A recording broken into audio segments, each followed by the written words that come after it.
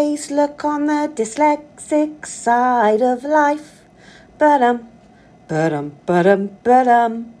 Hey guys, this is Jo Reese from Dyslexic Life, the podcast. Yeah, I know. I've had the craziest week in my dyslexic world, and whilst creating a TikTok this morning, I kind of thought, actually, do you know what? This is a podcast in the making. So join me every week where I summarise the dyslexic highlights of my week. So let me talk to you about the week that began on September the 28th today. So it's the end of the week, actually. So last weekend, I headed off to York to see one of my uni friends that I haven't seen for a really long time. Now, if you've read my book, Don't Forget to Smile, which is all about my experiences of living with undiagnosed dyslexia, she is one of my friends, one of the people I talk about in the book, and her pseudonym is Scenic Route. We had a really, really great weekend, and I tried super hard to stay away from social media because I actually think that it's really important to have a break every now and again. But however, dyslexia is always with me. It doesn't go away. And I had a little dyslexic epiphany, on the side of a football pitch. So my children never did football. They're into musical theatre, music. Son did a tiny bit of rugby.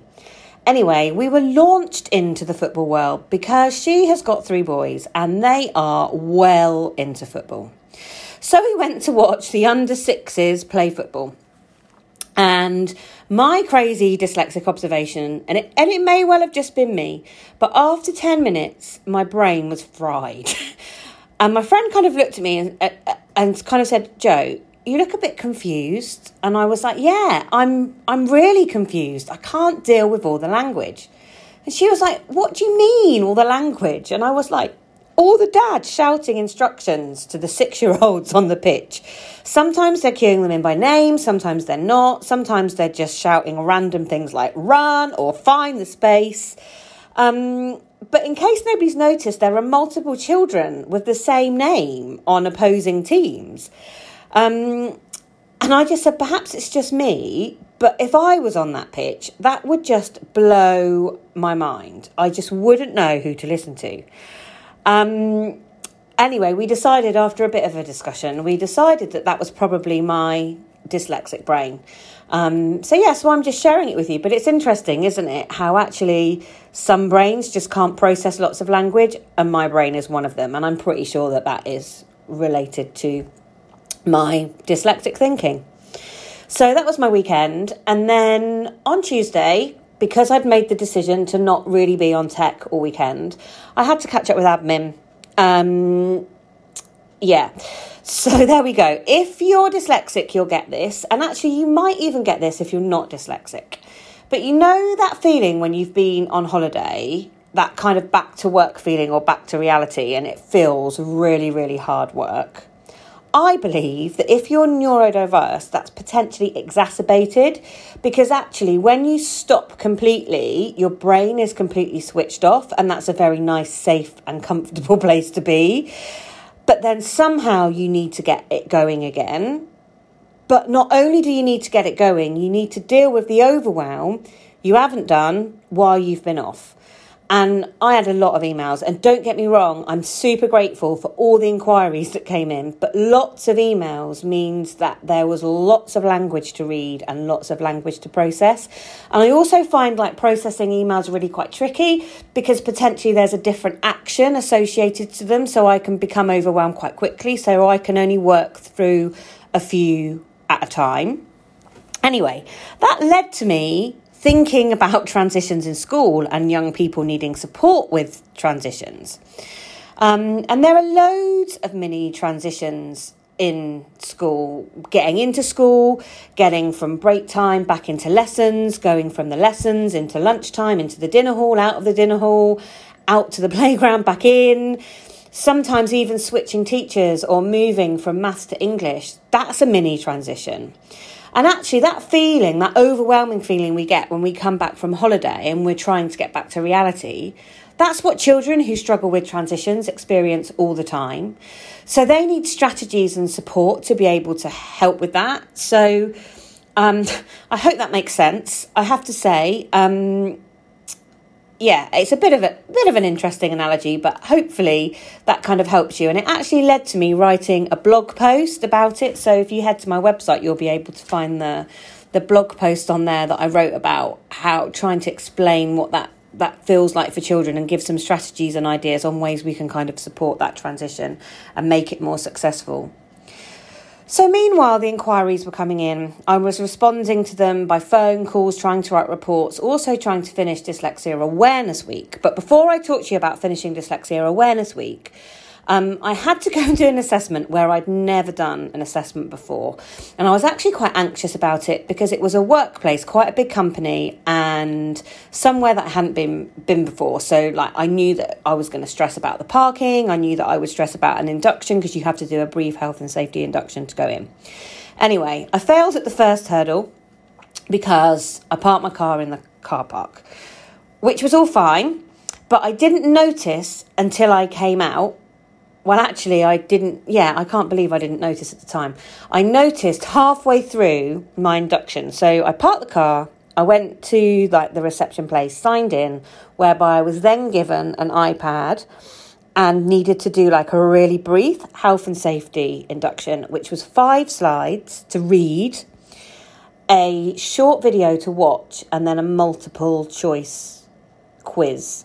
I can't lie, my dyslexic anxiety did kick in and I was just like, oh my goodness, am I going to be able to read this quickly enough or will I answer the questions? But anyway, it was all really good until halfway through when one of the things that it told you had to do was you were supposed to reverse park your car in the car park.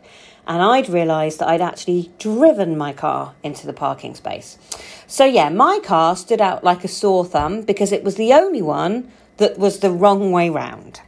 Anyway, if you've seen my logo, and you'll find it on the little visual, you'll know that actually my car was a real life representation of the logo and the name of my company another way round. Yeah, so that was that experience. The assessment went really well and was really positive. Anyway, we survived that, and then I was back home and I had to massively prioritise and crack on with Dyslexia Awareness Week because that starts on this Sunday coming. So it sounds crazy that I'm doing Dyslexia Awareness Week this week and it's next week, but I've actually created a series of pre-recorded videos for you that are going to go live next week. And I'll be talking loads about it in the next week. But I needed to sort all of that out. And it was actually quite an epic job and quite stressful for a dyslexic head. And again, it was to do with those transitions because it resulted in I had to do the interviews. I had to download the videos onto YouTube. They all need some sort of thumbnail thing on them. And I was sending them to somebody else to do that. I also needed to create some visuals for social media platforms to advertise it. So there's actually been an awful lot of thinking and quite a lot of process involved in that. I also had to create the content, the text to go with the social media platform as well.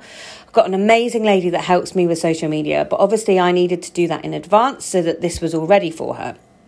So anyway, managed to crack that. That was Dyslexia Awareness Week sorted. So I've managed to park that.